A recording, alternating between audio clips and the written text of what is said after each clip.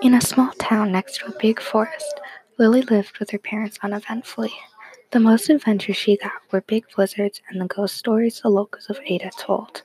Her parents said they were just stories to keep kids from wandering off at night, but Lily always felt something different by the shores of Crescent Lake, or at the school, or at the woods surrounding town.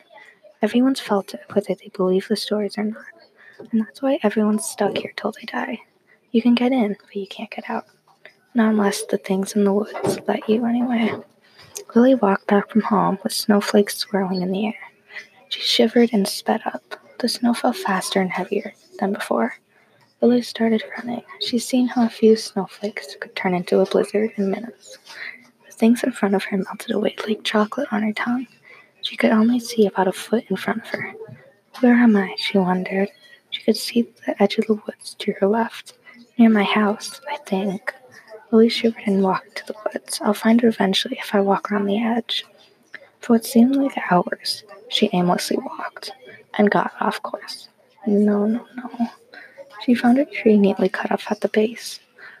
An axe lay on the ground, a bit of red poking through white. No.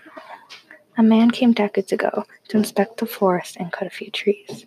He never came back to where he came from. Lily almost expected to see a face with unseeing eyes peering up at her in the snow. A cutting wind swept through the forest. Lily slumped against the tree trunk. Just rest, or I'll never get out of this cursed place. Her bag of books and paper for school fell right by the axe. No, the wind mimicked. Or was it something else? Something with unseeing eyes peering up at the moon, carrying a red axe. No, it cackled. And the axe came down before a little girl could even scream. Now, parents on winter nights like that tell their children to hurry home or end up like poor Lily, a body never found, only her bag. Or May, dragged down to the depths of Crescent Lake. Or Silas, who walked around a dark corner of the school and disappeared without a trace. Sometimes you can hear someone laughing on cold, dark nights. Sometimes it sounds like screams that were supposed to come out, but never did.